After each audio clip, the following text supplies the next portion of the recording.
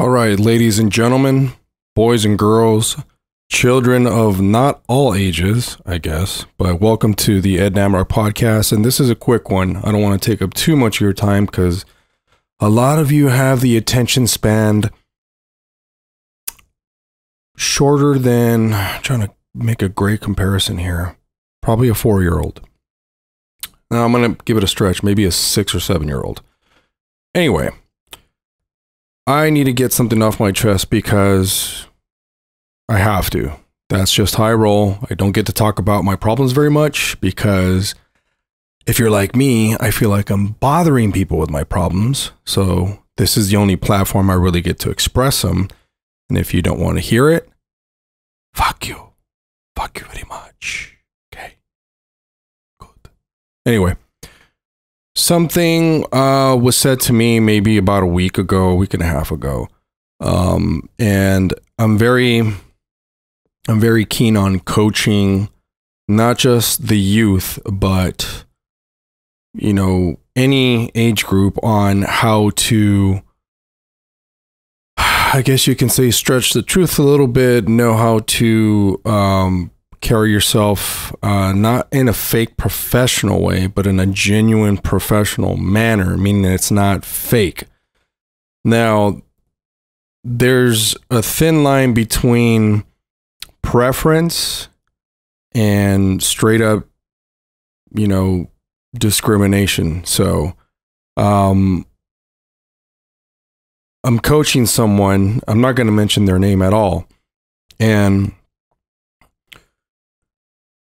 they had the gall to look me in the eye and say, Ed, I will never work for a woman unless they're hot.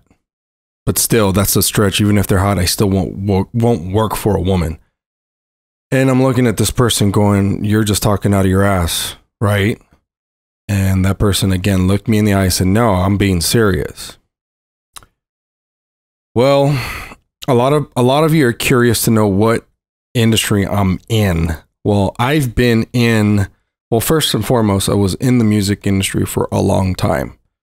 The reason I got out and I stopped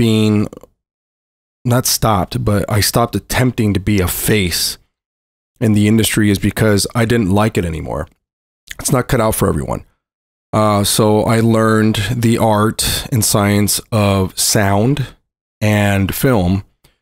The film I'm still learning because that's actually a bigger and more eloquent process than sound. Not to undermine sound because that's my first passion. But regardless, in the entertainment industry, I've been involved for quite some time now. However, going behind the scenes has its perks. Of course, it's not as glamorous. I like to say that, especially for the sound family, the sound community, we're basically the orphans of the entertainment industry.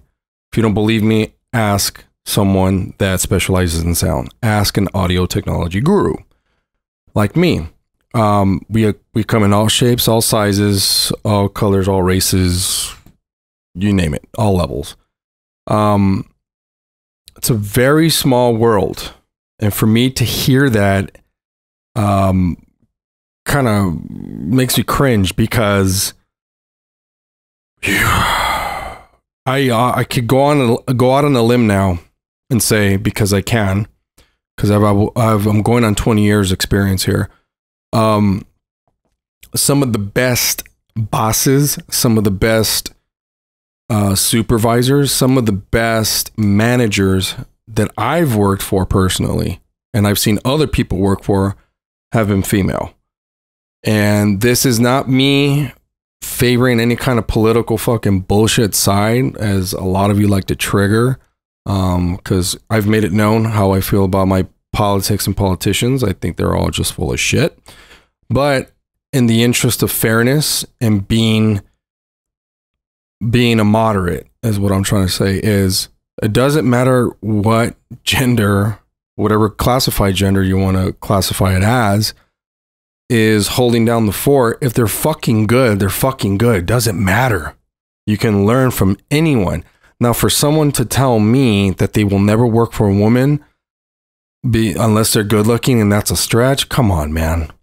It's like I'm done with that type of mentality. I'm done with those types of people. It's very difficult for me to even invest energy in that type of people. It's very hard. I don't know if you, the listener or the viewer, whatever you want to call it, if you've ever encountered someone like this, and quite the contrary, where, you know, there's females that say, I will never work for a man. Well, I'm being real here that there's been so many shits, plural, exposed on men taking full advantage of women. And yes, some of them were consensual, and a lot of them, a lot more weren't consensual. That's the fucked up part. But it's like, I've seen it with my own eyes. I don't recall a lot of it because I used to smoke a ton of fucking weed back in the day, and my memory is very blurred, but I remember seeing a lot of females being deathly afraid of if they didn't meet the producer, the directors, or even a fucking PA, even their needs, whichever needs they were looking to fulfill, that they were going to lose work. They were not going to have a job. Now, what kind of fucking industry is that? And here's my stretch. The music industry isn't that far off. I don't know why these sons of bitches in the fucking music industry have not been exposed. And for someone to look me in the eye and fucking tell me that shit, it really, I used to boil my blood, but it really, really disappoints me in knowing that the consciousness of this whole entertainment industry has not even started to shift. And I've already had this mentality since I started, because my very first gig, a woman got me my very first gig. I don't toot my horn. I don't need to. I've been there. I've seen it. I lived it. It was fun. And a lot of the supervisors and a lot of the hiring managers that I work for were women. And that, here's the shit. I'm very masculine. Everyone knows that, but I don't give a shit.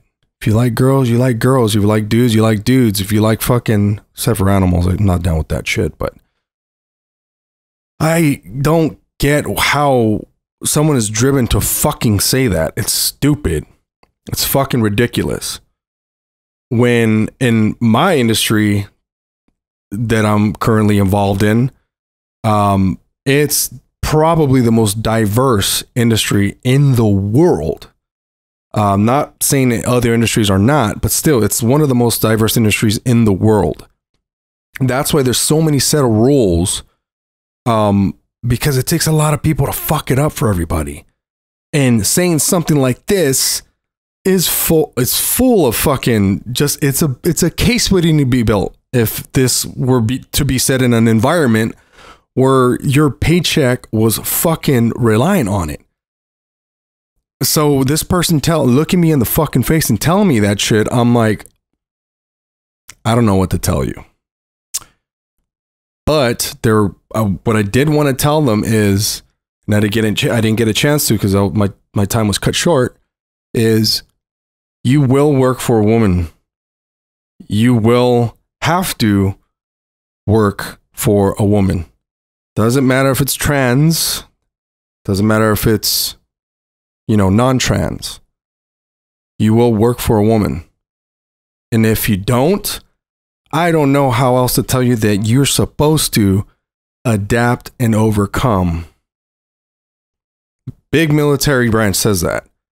And I'm saying that because, well, a lot of people are in the military that I know personally, and they adapt and overcome in any fucking situation. So for someone to tell me that, it's not only a slap in the face, but I'm just disappointed because, come on, man, let's face facts. This is the 21st fucking century. It's 2018. A lot of people are going backwards, and in order to go forward and progress, these are fucking pitfalls in society that we cannot afford to have.